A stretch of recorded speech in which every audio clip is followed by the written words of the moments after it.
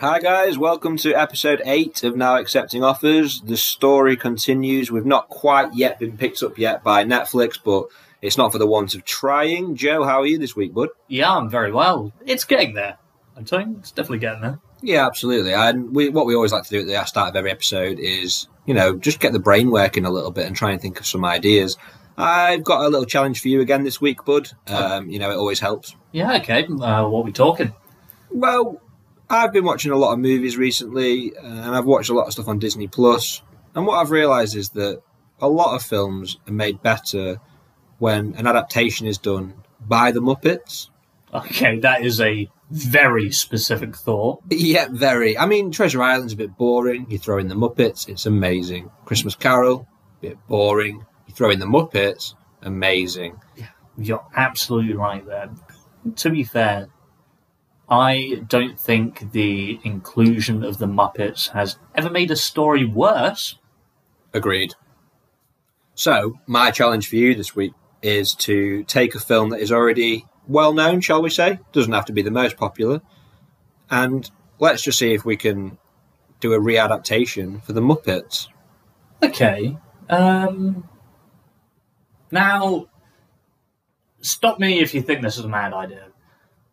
I think the Muppets they've been a bit too tame.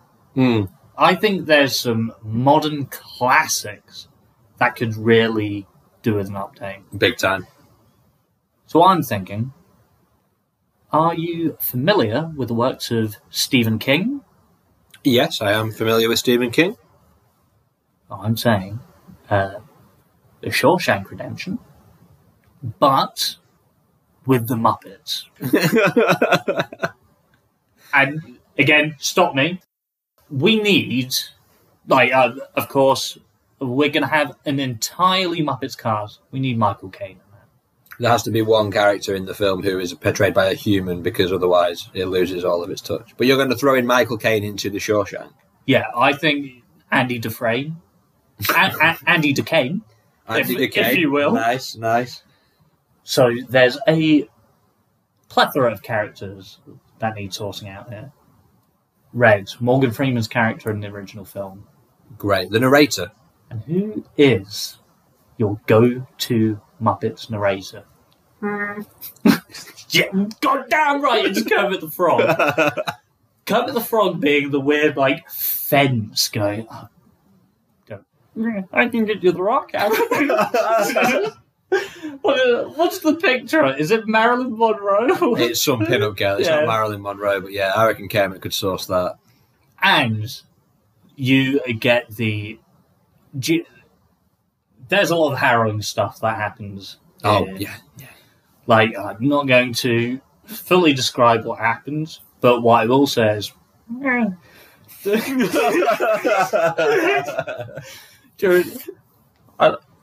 I'd love to say the sisters left. Oh, yeah, the infamous sisters scene. I'd love to say the sisters left Michael Caine alone, but this ain't no fairy tale. That would be worth it just for that one scene. Oh, and there's just gold within it. Yeah, you need more than Kermit, of course. Yeah, so I can't remember his name, but the prison officer who you realise holds Dufresne over the prison walls, you say I don't trust my wife. Oh, yeah. Maybe on the lesser known Muppets characters. Sam Eagle. Sam Eagle, yeah. Very, very rare character, but I know exactly who you mean. He's Big blue guy with the nose. Yeah, he's an absolute hard nut to crack. Yeah. Great prison warden. Weirdly enough, though, according to the CBS Muppet website, apparently head of marketing for the Muppets. Yeah. This is a real thing that can be checked out. I don't recommend you do it because it will make you envious of a Muppet's job. Okay, so what about some other peripheral characters then? Because there's a lot of Muppets there. You've only given me 2, so who else are you thinking? So I'm thinking and I cannot remember the name of the old guy, but he's in charge of the library and he gets let on parole, and you get a little bit of a monologue that he does.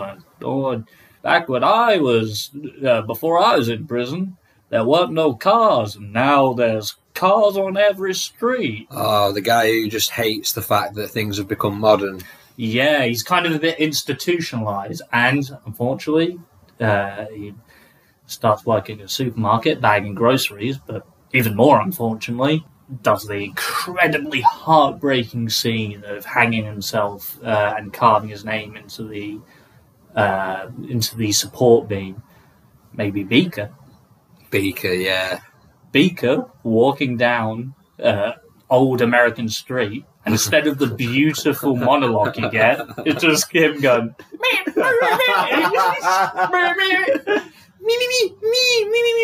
and this is I fully agree this is in poor taste, but how the fuck does Beaker hang himself? Very true. Yeah. The guy's got no neck, or he's all neck. He is all neck, yeah. He's all neck up until his head, as the Rolling Stones once sang. Lovely. Okay, well, I like that, mate. I'm a big fan of that. I've got some ideas for myself as well, which is the main reason I brought you into this little game this week. Okay, you've had something pre-prepared. I have something pre-prepared, and I'm just going to lay it out now in all its glory. Are you familiar with the Jerry Bruckheimer production starring Nicolas Cage, Con Air? Yes. Yeah. Con Air is a fantastic film already, but with the Muppets involved, it would be fucking incredible. Okay. I'm just going to talk you through the plot a little bit. Cameron Poe, played by Nick Cage, is a military man. He meets his wife in a bar after a tour. They have a little lovely old time. For some reason, some thugs threaten him, and they want to bang his wife because she's ridiculously hot. This leads to Poe telling him to fuck off, basically. Yeah.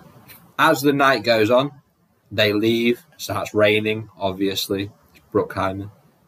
And when Poe gets confronted by these men, he uses his military training to defend himself. Yeah. Now, he kills a man in self-defense. Okay. All he's trying to do is stop his wife being raped by 3 men and him probably being killed. But because of this, the judge says that he is a weapon. I think the exact quote is that because of your training, you have become a weapon in your own right. Yeah. The judge, instant character cast, is Ralph the dog. Yes, 100%. Looks a little bit like a judge already because of his big ears.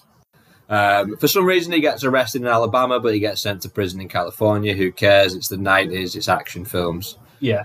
Basically, 8 years passes. Poe's up for parole, and he's going to get a flight home to see his wife and daughter. Yeah. The only problem is the plane ride he's about to take is the plane ride from hell. So, what's happening in this film? They're opening up a super prison, and they want to transfer some of the worst criminals in history to said prison. Yeah. Along the way, they're going to be stopping in Carson City to pick up some more horrible prisoners. Yeah. This is absolute stomping ground for Muppets to get involved.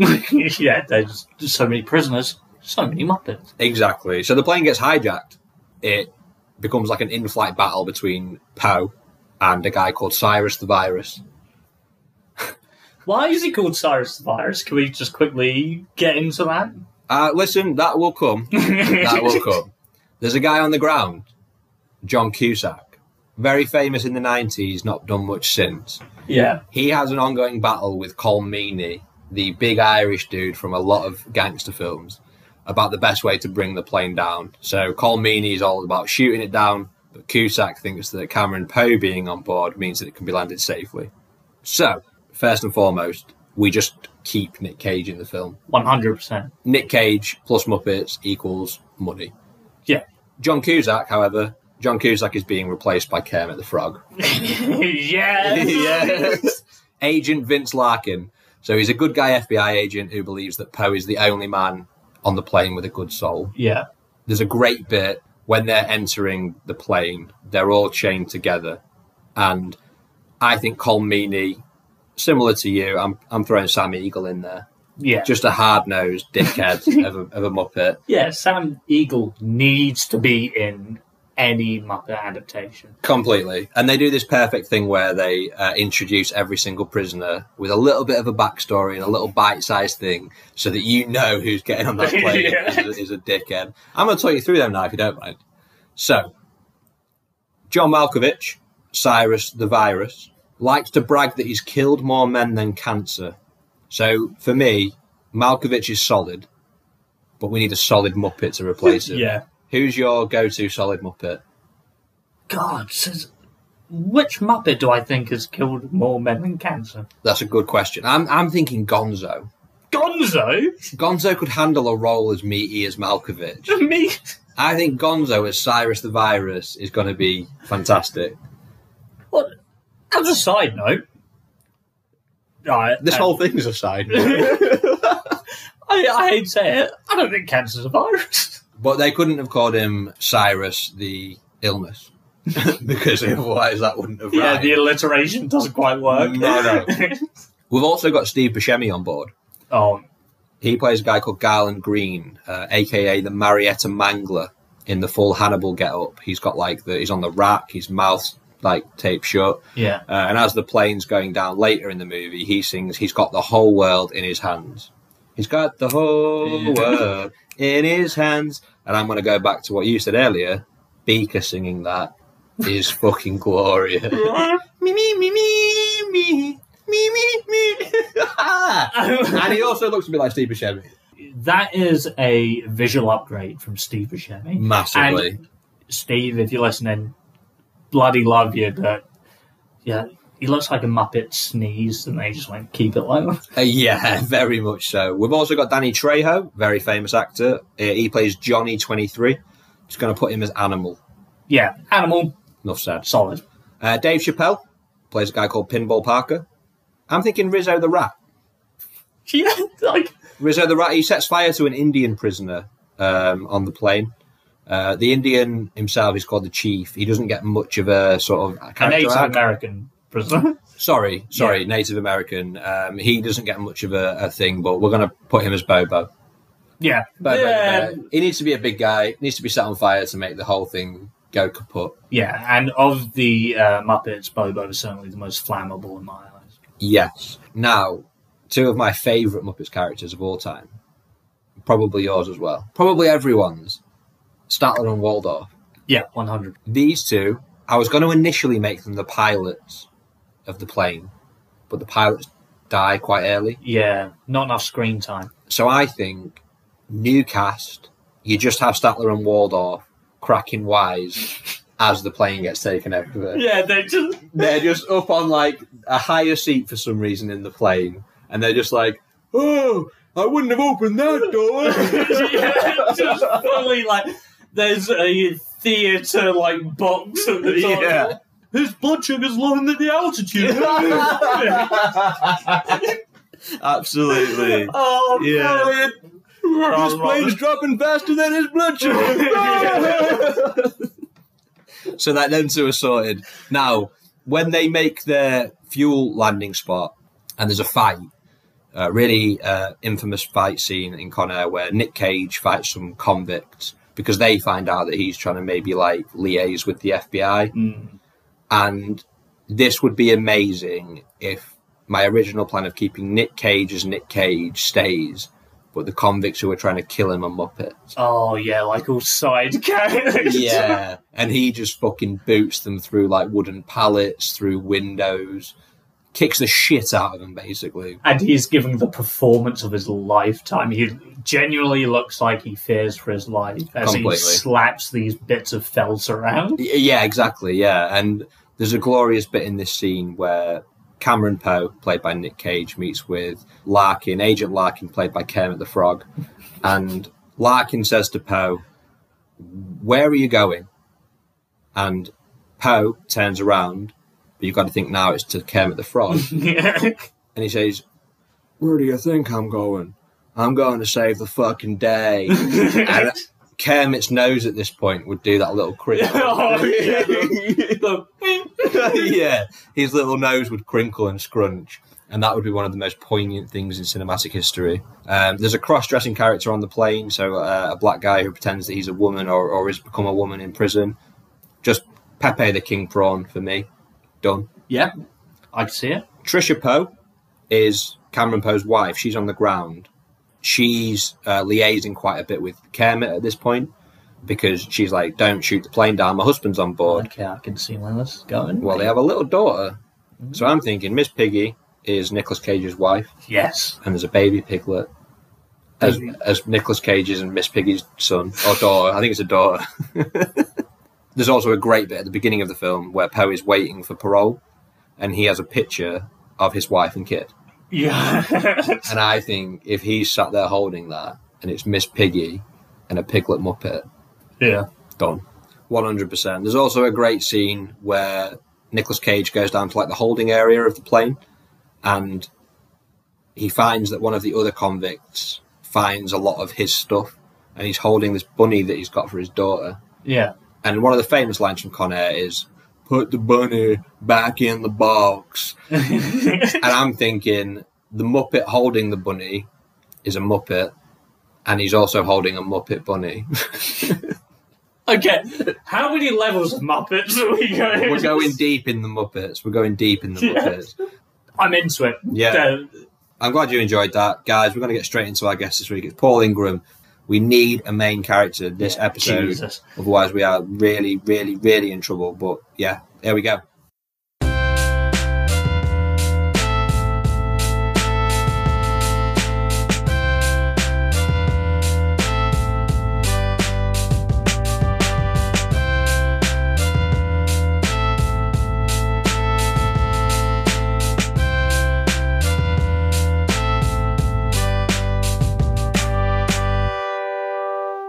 So we are here with our guest this week, comedian and improviser, Paul Ingram. How are you doing, Paul? I'm doing good. How are you doing? Very well, thank you. Lovely to have you on the pod, digging the Looney Tunes Space Jam jumper that you've got on today. Thanks, my fiance got it for me. Whereabouts are you coming to us from, Paul, today? I'm in Chiltern. Lovely part of Manchester. And so you and Joe know each other through the improv scene, I take it, and you do a little bit of improv yourself as a duo and also via a podcast now, is that right? That's right, yeah. So the duo's Pom. It's me and Tom. So we mashed our names together, created Pom, which is a weird show. Have you seen, Joe, have you seen us do Pom? Yes, I have seen Pom. It's very... How would you best explain Pom? We're basically superior beings, Pom, and we are one person. And everyone else is dirty non-poms, and we're super aggressive to the audience. We come on chanting Pom and getting the crowd to shout Pom, and we like read people's futures and that sort of weird stuff. And it's kind of, and I'm saying this in the best ways possible. It's got a weird cult leader vibe to it, which I kind of like. Oh yeah. We do like a cleansing at someone on stage, and we find their elements and cleanse them from the sins and stuff. I love the sound of that. So obviously you've been a bit of a victim, as most people have, of lockdown in terms of performing. Have you got much lined up for when things go back to normal? I know that like sort of open outdoor gigs are back soon. Is that right? Yeah. So another group I'm part of, Improv on Demand. We've been to Edinburgh Fringe in 18 and 19. I think last year we might have done some sort of online recording for it, but I didn't pay too much attention. I wasn't doing that much online at the time. And this year, I think they're doing maybe remote. So we'll record ourselves as a group and maybe we'll send it. So I'm not sure, but I think we're going to build up to that in August. So we're going to start doing some more improv with those guys again. Awesome. I think you are the first sort of true improviser we've had on the podcast, and it's going to lend itself very nicely to what we're looking for here. Yeah. We've had a number of guests on before you, so we're not going to tell you exactly where you are, Paul, but you are quite late in the running. Oh, yeah. Let's just say there's a situation so far. Well, I have full faith in you. Completely. You've had a little look at the possibilities of what you may land on. Okay, so every week I ask what they'd like to land on. Yeah. They answer, and it's ultimately not that. So I'm going to flip it this week with you, Paul. I'm going to say, is there anything there that you ultimately don't want? I don't mind. I don't mind. I'm open. Easily pleased. Okay. Again, that'll work well. Yeah. This will be You'll get it. We'll read it out to you, and you'll just go, fuck. Not that one. Yeah. We like to get to know our guest a little bit before we get to that point. When you're watching TV, when you're watching films, obviously I know you're wearing a Space Jam jumper, but I'm going to guess that your palette's a little bit broader. What are you sort of watching at the minute? What are you digging?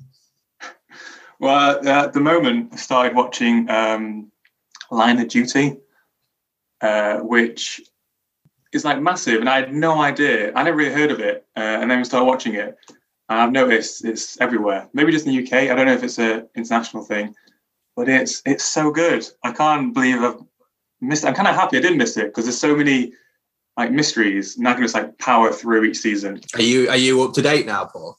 Not quite. I'm almost finished season 5, which was the last one, wasn't it? I think so, yeah. And it's so intense. It's the best. How are you at keeping up with all the acronyms? There are too many. I just love Hastings, Mother Mary of God. Yeah. Christ's sake, Steve. Bent Coppers. Yeah. Oh, yeah. Yeah. Yeah. So me and my partner have been watching that during lockdown. It's weird. I don't like it, but I've seen all of it. Oh, I've kind of started watching it almost as a parody of itself now. I don't know if you've ever seen Touch of Cloth that Charlie Brooker did. It just reminds me so much of that it's unreal. But it's really like huge at the minute. It just seems to be the show that everybody's watched. Obviously, as a result, Joe hasn't seen it. yeah. I've only heard of Line of Duty this year. So, okay, cool new British crime drama. Go back, like, oh yeah, you got 4 seasons to catch up on. No one was asked about it then, though. Like, I don't have enough time in my day. Like, with my finite time on Earth, I can't watch any more cop shows.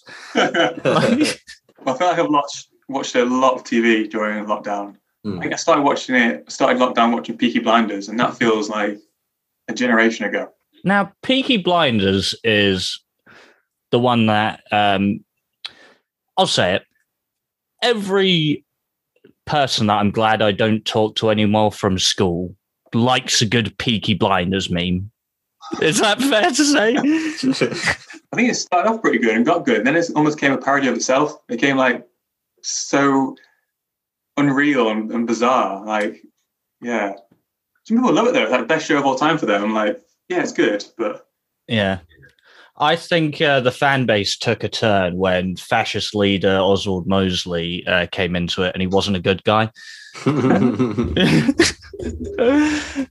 Yeah, so that's another one that I was into, and then I've only seen up to where like Tom Hardy comes in, and then I've kind of like stopped watching it from that point, but not because of him, just because some of the accents are a little bit sketchy. Obviously, rest in peace to Helen McCrory as well, who passed away this week, unfortunately. Oh, shit, yeah. She was Aunt Pol, right? Mm-hmm. Yeah. What is it, like 5 seasons, 6 seasons? Yeah, 5 and 1 more to come out, I think. But Tom Hardy, I'm happy you mentioned that, because when he came in, I'm like, is Tom Hardy taking the piss? Is he like actually taking the piss with this character? I'm like, what's going on with it? Yeah, he almost acted too well in it, to the point where you're like, is he mocking them? Tom Hardy, every time I see him in something, I think he's a fine guy. He just goes on set and, right, I'm a hard man, I get that. I wouldn't be here if I wasn't. Can I do a funny voice, though? No, Tom, not for this one. Well, I'm going to do a bit of a funny voice anyway. Can I? Like, what is...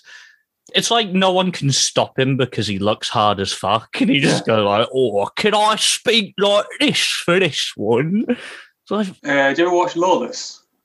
No. That's the first film I noticed when Tom Hardy started doing some weird sort of grunt speaking. He's like, and since then he's been like, "Oh, that was good. I'll do it in every single film I ever do." Yeah, he loves an odd voice. I think he got so much adoration from the public for his performance as Bane, that he felt like he needed to do that kind of thing in everything. And it's like, well, the Bane thing works because you're wearing a mask that keeps you alive. But when you're just a Jewish hard man in 1930s Birmingham or wherever it is, Yeah, I will get back on with that though. So you like a little bit of mystery, a little bit of gangster stuff. What about the opposite? Like, what do you kind of just like massively avoid? Is there anything that you just walk in, your flatmate's watching it on telly, and you just think, no? She started watching, I think it's called Love Life or something. It's with, is it Anna Kendrick? Is that her name? Yeah. It's perfect. And it's such like a lovely twee love story about, it's just not a big fan of that stuff. It feels a bit too fake. You know, horrors, can't get on board with horrors too much. I find they play my mind too much. The amount of times I go to the bathroom and I wash my face in the middle of the night and I'm like, Bala Cook, there's someone in the mirror behind me. Sorry, the amount of times you wake up in the night to wash your face. Sometimes, yeah.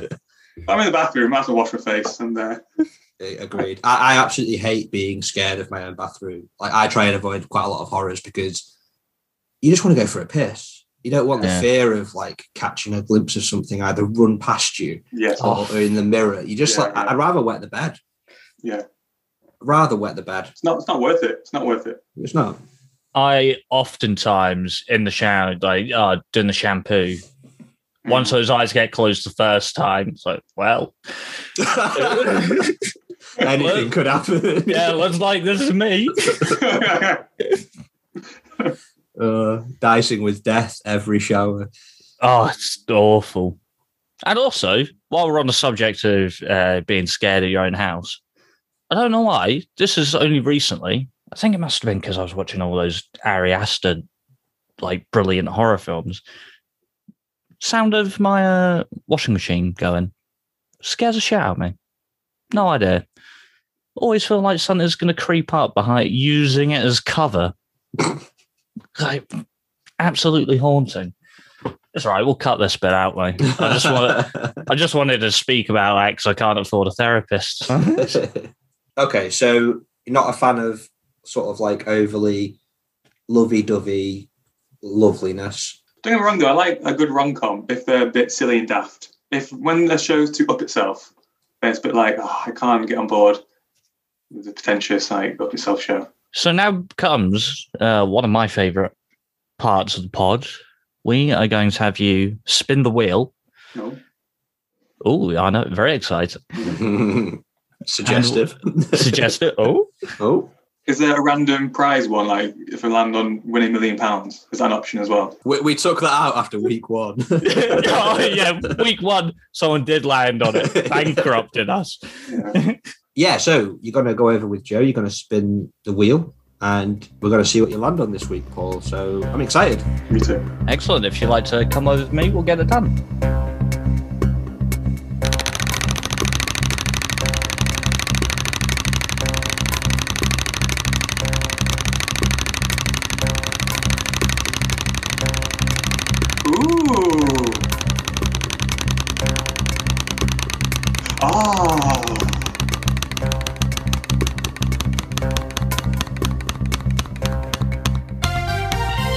The wheel has stopped.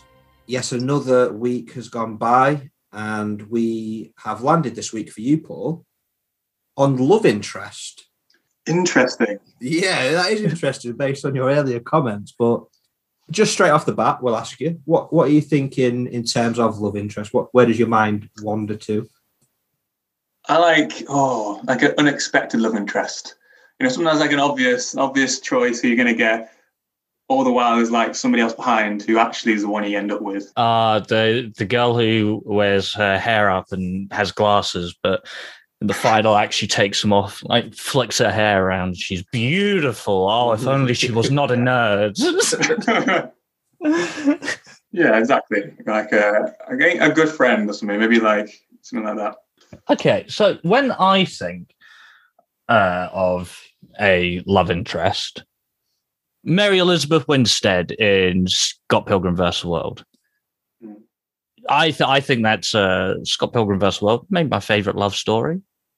Because that film is just a love story. So you're going in with a very built up kind of. Not only is she the love interest, but she's kind of a bit of a bitch throughout it. Do you think you take any elements of that, like kind of the meaner side of love interest? I'm not. No, I'm gonna not take any of that side. And I was thinking while you were speaking there as well, how I don't like.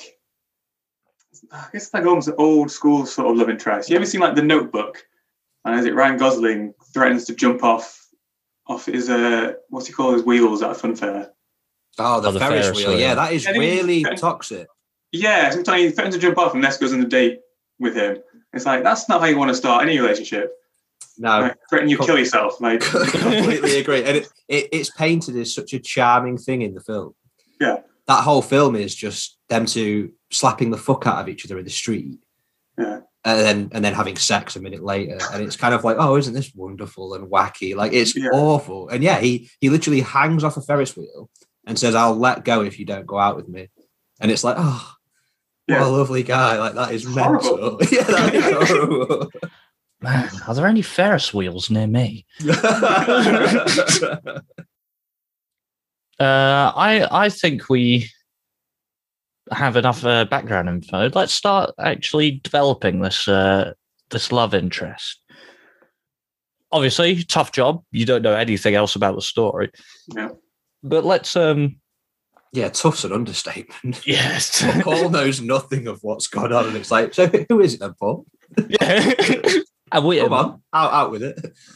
Well, we know, so we can puppet master this along if needed. So we're saying the out of left field choice. It's got side character who is kind of going, not the obvious. You don't expect love to blossom there. Yeah, not someone who's like up themselves or like thinks they're amazing. Maybe like say the friends who's really nice to them. It's like a healthy relationship rather than this weird chase me. I like to be chased. Yeah, kill myself unless you date me, sort of. Yeah, that we'll put a big line under that. No threats of suicide. Yeah, not sexy. Okay, so how do they know the protagonist? Is this going to be like a childhood friend sort of jam, or? Good question. How would they first? Oh, yeah. How would they first meet? I think they met later in life. We're going to go with, I don't know how old the guys you've made, but I'm going to say like mid-20s sort of. Okay. Met. It's like post-university. I think university sometimes can meet, and you grow so much from that period. So maybe like after that. Yeah. Maybe doing a hobby or maybe at work or something, they can meet there. Okay. So they've Probably not really had like the memories of growing up together, but they've rounded themselves off to the point now where they're meeting and they're compatible. Yeah. Okay. And, I mean, obvious question, without knowing too much yourself, male or female? You know, in my head, I imagined a female because the male being protagonist, but that's just very sexist of me, isn't it? We'll cut that out, don't worry. Hey, Last thing we I want didn't is say Paul to get cancelled. Do you have the main character? Have you got a gender or is it not? I Or does it matter? I guess. decline. Yeah, I'd say it doesn't matter, but also I decline to answer that question. I'm afraid. Without my lawyer Having present. only known you for 47 minutes, Paul, I'm going to say none of your fucking business, mate. Do you want me to assign a gender to his love interest, or you just want to let it sort of happen, or let the viewer imagine their own gender onto it? What we'd like you to do is, it's your baby, this. It's going to happen. It's going to go in the story as concrete. So it's really tough. I think you've got one of the tougher categories, definitely. But you've already spoken to us about how they've met. You're thinking it's a woman, which, that's fine. Tell us a little bit about this character then. So they're quite friendly towards the protagonist. Are they helping them constantly? Are they a bit of a shoulder, or are they more like a sidekick? Like, are we talking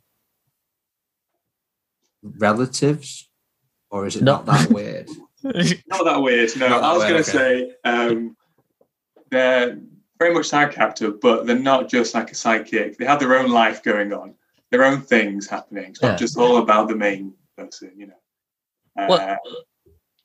When you're saying they've got their own things, yeah, like is there a particular skill or a wealth of knowledge they have that could help drive the protagonist's journey? They are a gold medalist at the Winter Olympics. Yes. This is what I like to hear. Yeah. But that's not the story. That's just like a side thing. Off screen, they just won the Olympics. Yeah. Came back, had a medal on. Didn't even mention it, really. Yeah. Had a medal on, like, no big deal. Okay, so they wear it, but they never acknowledge it to other people. Yeah. It's fresh, isn't it? When it's fresh medal, you got to wear it a little bit, I think. Okay. And just out of interest, which Olympics and which sport? Winter, and I want to say... Sorry, no, I know it was the winter. Which year, I mean? Oh, sorry. Which year? Yeah. Oh, God, I don't know when... The last one, did you say? Yeah. Last one. And the skeleton. Is that what we call it? On like the baking tray, effectively, going down. Oh, okay. Oh, yeah. Is that a skeleton or is that luge? I don't know. My knowledge of winter sports is minimal. No, it's skeleton. You're right. Oh my God. Okay, so a bit of a thrill seeker, I'm going to say. Unless this was just kind of a phase, like, oh, my dad really wanted me to get into skeleton, but I bloody hate it.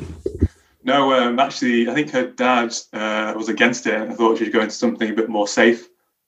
She was like, you know what? I like this. This is my passion, so I'm going to do it. Oh, yes. I love it. Just for our listeners at home as well, Paul is our first guest who has a beard that is so full that it can be stroked while he thinks. And so throughout this first part of this podcast, he's been given it. And yeah, Winter Olympics, skeleton gold medalist has come out of literally nowhere. It's the beard, the power of the beard. I need to trim it. It's got too much now. But I like stroking it. Too much, really. I should stop touching it. Well, I'm glad that you've saved trimming it until you've come on this podcast, because I think it's definitely helped. So, okay.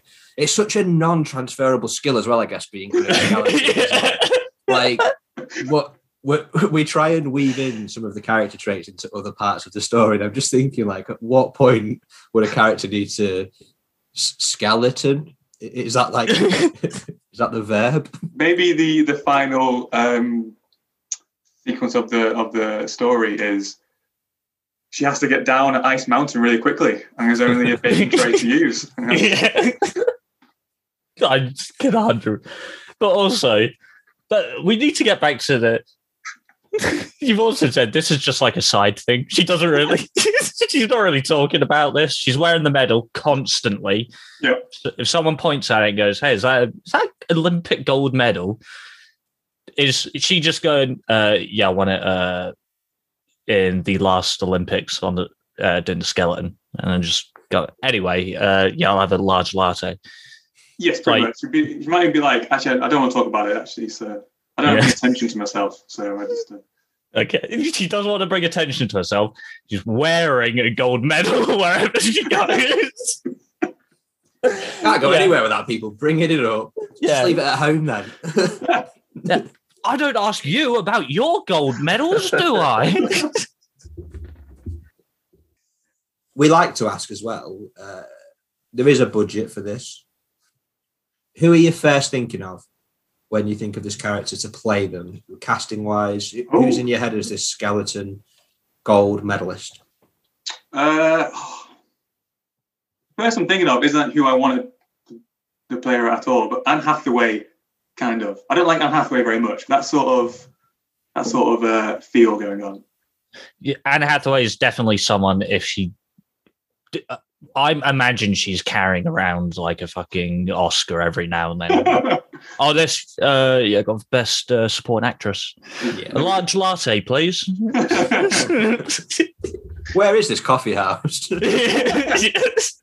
Yeah, Anne Hathaway is the kind of person who will rock up at a party and just be like, "What, you want me to do a number from Les Miserables? It's like, no, it's fine. We've got music on. I've got a playlist put together. You want me to sing from the film? It's like, no, Anne. Honestly, we've got the music. So, oh, fine.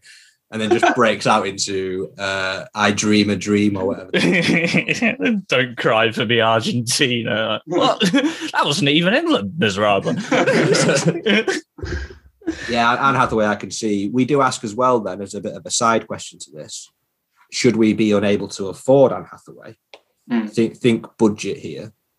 Who's just your next go-to? Well, you say that, but some big Hollywood stars like to do small indies now and again. So it could be like a passion project for her. Okay. And someone else, I don't know if it was someone cheaper. Well, what about the your one from Line of Duty, Kate? Yeah. She could be a skeleton. She could. Yeah, she's a badass. She could definitely be a skeleton. Yeah, maybe go with that. That's quite good. She got like the short hair for Streamline. She's a believable Olympian, I think. She is, that's actually might be better casting than Anne Hathaway. Vicky McClure? That's the one. I was just about to say I couldn't tell you her name, but yeah, it is Vicky McClure. I mean, she looks like she could maybe be an Olympian. Yeah,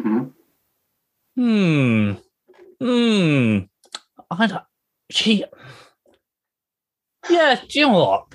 I don't see her playing the skeleton, though. She looks like she'd be very good at tennis. Yeah, I don't think that's a Winter Olympic sport, though. Winter tennis. Is it not? Where did this Winter Olympics come from, Paul? Are you a fan of these games? Not particularly, no. No, lovely. Just completely plucked out of thin air. Marvelous. I respect it though. I mean, doing that stuff is insane. So. Yeah, I mean, playing tennis in the snow, it's fucking tough. On the side of a mountain. We have to ask then, because you've developed the skeleton aspect of it so much, and so far we've also established she doesn't want to talk about it. What's she doing now? Since she's left, also, just did we get a location for the last Winter Olympics? So they were in South Korea. So what is our character doing now that she's won her medal? She wears it everywhere she goes. What's she doing now? Just a little side note, sorry, before we carry on. At the 2018 Winter Olympics in South Korea, Great Britain only won one gold medal. And it was her. And it was her. Yeah, the skeleton. Yeah, it basically writes itself. Well, as the sole gold medal winner, obviously she's got all of the UK sponsorship money. So she's like on cereal boxes, Alpro, the Alpro, like the soya milk and yogurt company. She's like the main client now. She's like on all the yogurts and milk. Yeah. Weetabix had it for a little bit. Okay. Yeah. So now her sole source of income, because of the popularity of skeleton in the UK, all she does is make money from being the face of various, may I say, competing breakfast food brands. Listen, she brought that gold home, mate. Yeah. And no. Also, she's the face of all these brands, and she does not want to talk about her career in skeleton. Is this what? I don't want to talk about it. Yeah.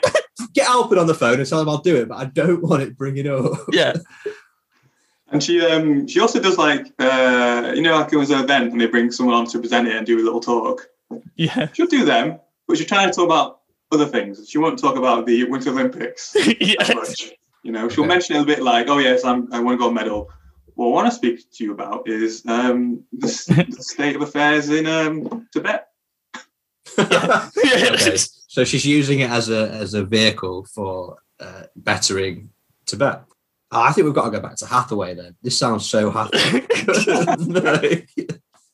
This is brilliant. I love the inner conflict of the character because, may I remind you as well, her dad wanted her to do a safer sport. She chose skeleton because it was her passion. So good, won a gold. Where's the gold medal with Pride? Huge lucrative sponsorship deal. Skeleton has never been more popular. Fucking hates talking about it. Just absolutely has no time for talking about Skeleton. Doesn't like the attention. Just want the attention, you know? Oh, I love this character just because of the sheer amount of internal conflict. Like, Yeah, throw a name out there, Paul, because I feel like she's already quite well rounded. We need to just start referring to her by name. A name, okay. Margaret Catskin. Margaret Catskin. Is that with a K or a C? That's with a K. Margaret Catskin, okay. And you mentioned as well earlier that you quite like the idea that maybe the main character has always had this person in front of their face but never really known it. Is this because he's eating the cereal that has her face on it? Or is it because he knows her personally? Because I'm thinking the more we talk about it, maybe that he just argues with his wife every day, but he's always, having Weetabix for breakfast and there's a big smiling face of Margaret Catskin on the front. That does sound quite good. I don't know what this guy's job is, or this person's job, but maybe they work at the at Alpro and they're employing her to be on the boxes. Oh, okay, a working relationship. Yeah. Oh man, write that down. Yeah, write that one down. I think that we have quite a well-rounded character here. Do you have any late additions you'd like to make? Maybe her great grandmother was a skeleton athlete as well, but crashed, and that's why her dad doesn't want her to do it because she was injured during it. So Margaret Catskin is in the bag. What we're going to do is take a little short break, and when we come back, certainly Joe's favourite part of the show, bit of a personal headache for me, but we talk you through what's happened so far. And then all we ask is that you connect some dots and we find out how Margaret Catskin can fully get involved with what's happened so far. Sounds good.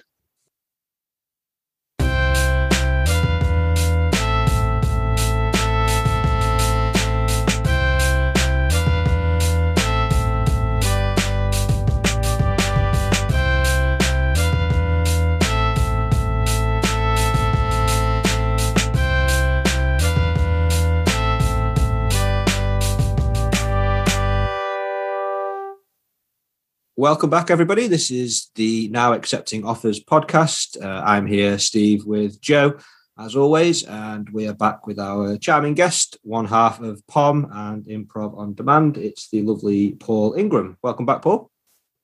Hello. You've given us a very well-rounded character, certainly a lot of backstory and a lot of personal demons, but it's now time for us to let you know what's happened thus far. So, Joe? Hi, listener. It's Joe here in the edit. You've heard all of this a couple of times over, but we need to do at least a bit of explaining for our guest here. So if you just hold back a second, we'll get through this together. He's moved out to the city. He's not into farming anymore, but he's got the cow house, so all's good. Oh, also the barn's haunted. Who is the fishy microwave man? I'm sure from this point it gets normal, doesn't it? It goes back to normal again. The only person that can defeat Jane MacDonald / Henry VI is Richard III. Well, the ghost of Richard III. But we did manage to pin him down to a revenge thriller. So Tobias is an art dealer who has a bit of a dark past. He went to prison for a bit, which is where he met our protagonist. Water off a duck's back for Paul. Yeah. Of course, yeah, Dungeon Sex Party, carry on. Where else would it be? Exactly. I think he pulls this spoon out of his pocket, he breathes on the back of it, and that's how he knows if ghosts are present.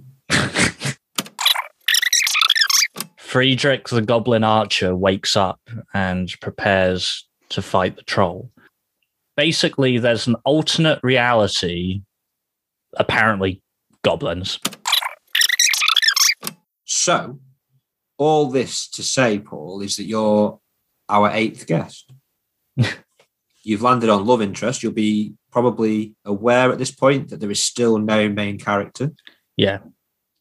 It's a big issue at the moment. It is. And unfortunately, without giving the goose away, it's the only thing left to pick. Having been told what you've been told, knowing what you know now, talk to me about MK, old Margaret Catskin, and her involvement in the Goblin, Netherrealm, art dealing, spoon breathing, Scouse Paul world. Well, I think it fits quite obviously and neatly, to be honest with you. How dare you? Very simply, MK is trying to resurrect her dead grandma. So she's done skeleton and she's doing these endorsements to get money to buy the art. When she gets the art, she can summon her dead grandma. That's why she doesn't want to talk about all these skeletons. She doesn't actually like it. She doesn't actually care about these endorsements. She just wants that art. She just wants her grandma back.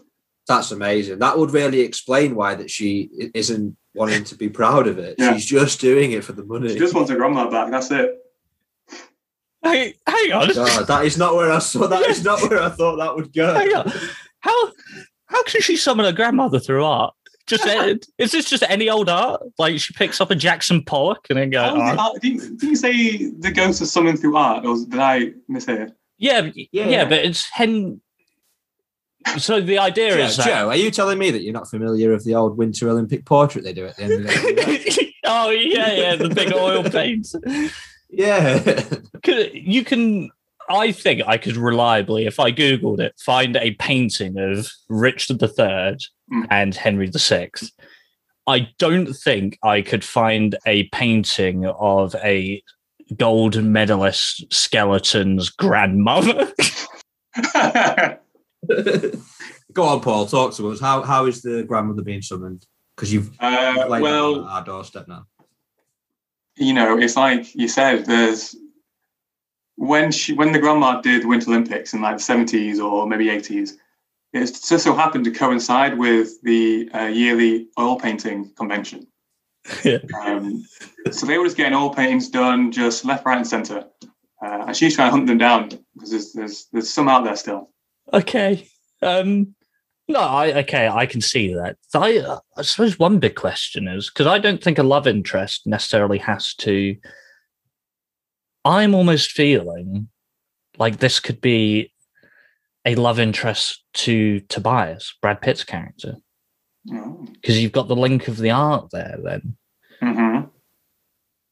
What are your thoughts on that, maybe? Or do you want a centre stage? No, I'm smooching on the main guy here. Remind me, is Tobias the villain or just... Tobias is the art... So he is the friend... You've not been listening, Paul. I must have just lost connection for a second there. Tobias is the sidekick to the protagonist. He's Brad Pitt. He's an art dealer. He was going to, in the end, manage to acquire these paintings so that Richard III could finally fight Henry VI and Jane McDonald's body. I'm okay. I like this. This is like a Harry Potter sort of love triangle thing where Harry doesn't get with Hermione. It's the sidekick. It's the... Yes. Ronald. Ron, yeah. Okay, I like it. And... So are we teasing main character in MK for almost the entire season? And at the very last minute, it's like, hello, Tobias. Yeah. Mm-hmm. Because he is... Schofield / Pitt sexy. Yeah. Yeah, okay. Hathaway and Schofield, I can see. Sharing a kiss. over a dead grandmother's oil painting. By the way, I need to circle back to this yearly oil painting. This is this could be its own spin-off series entirely. Yeah. I think it's a classic case of double booking. They must have double booked the same hotel or same centre or something. In South Korea. Oh, no, wait. No, it's a different one. Sorry, it's the Grandmother's Olympics. They can be wherever we need them to be. I like to think that in this hotel, there is a room where a Winter Olympic team are being painted. And they're all a bit too nervous to say anything. And then at the start line of like the ski jump, there's just a bunch of royals on like the wrong bus. Yeah. They're all like, oh wait, we're supposed to be being painted right now.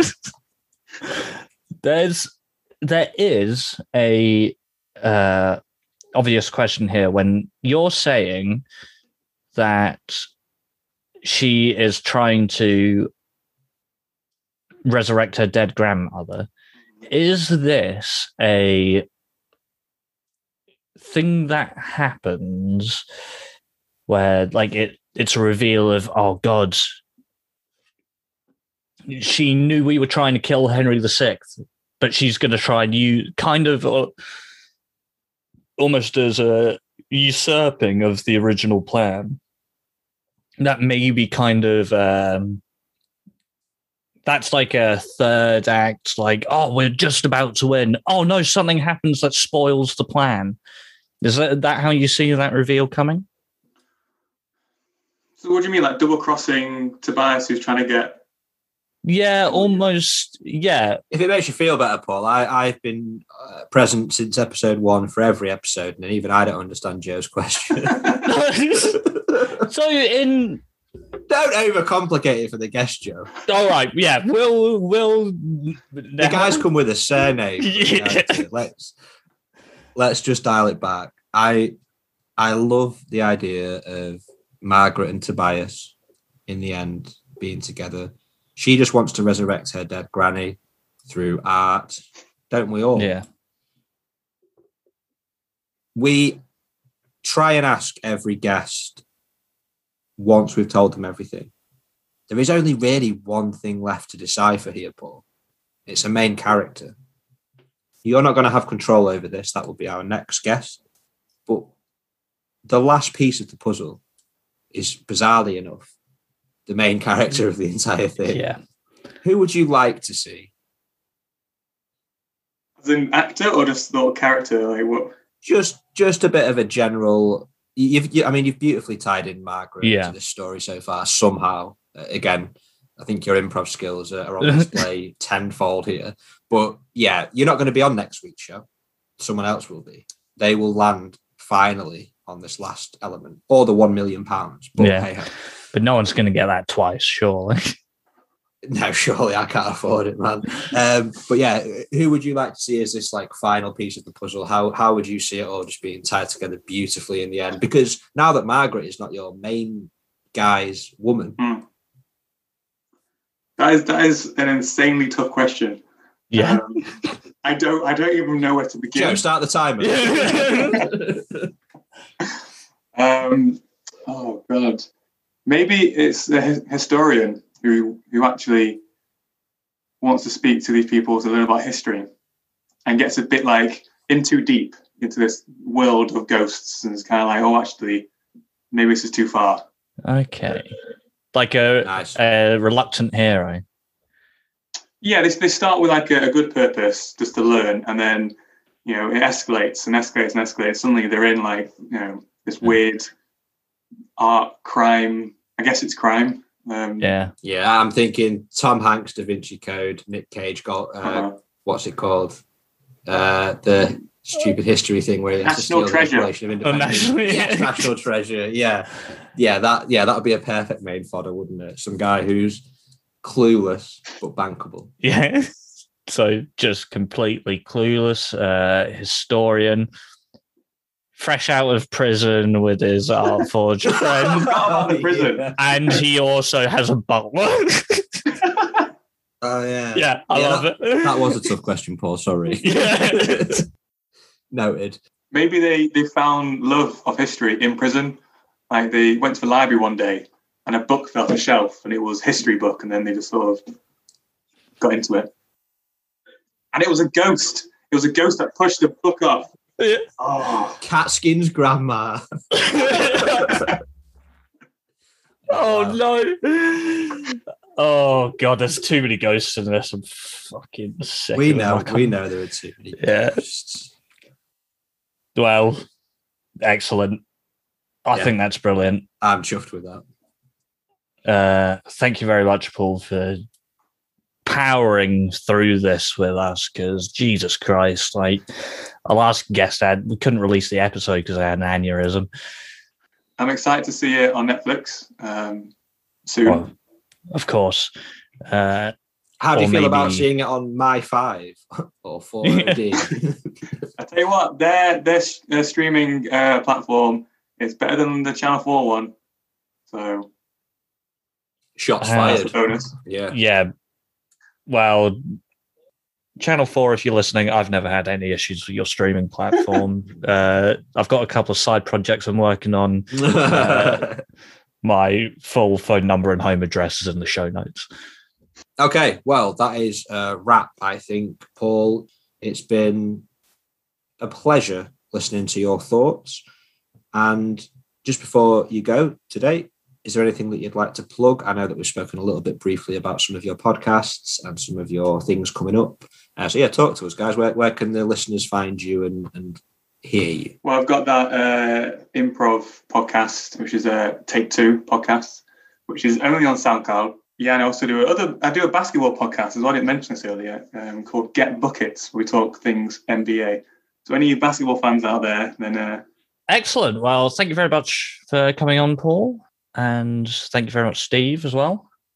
Always a pleasure, guys. Thank you so much to both of you for being part of this. And yeah, on we go. On the story rolls. see ya. See you later, guys. Bye.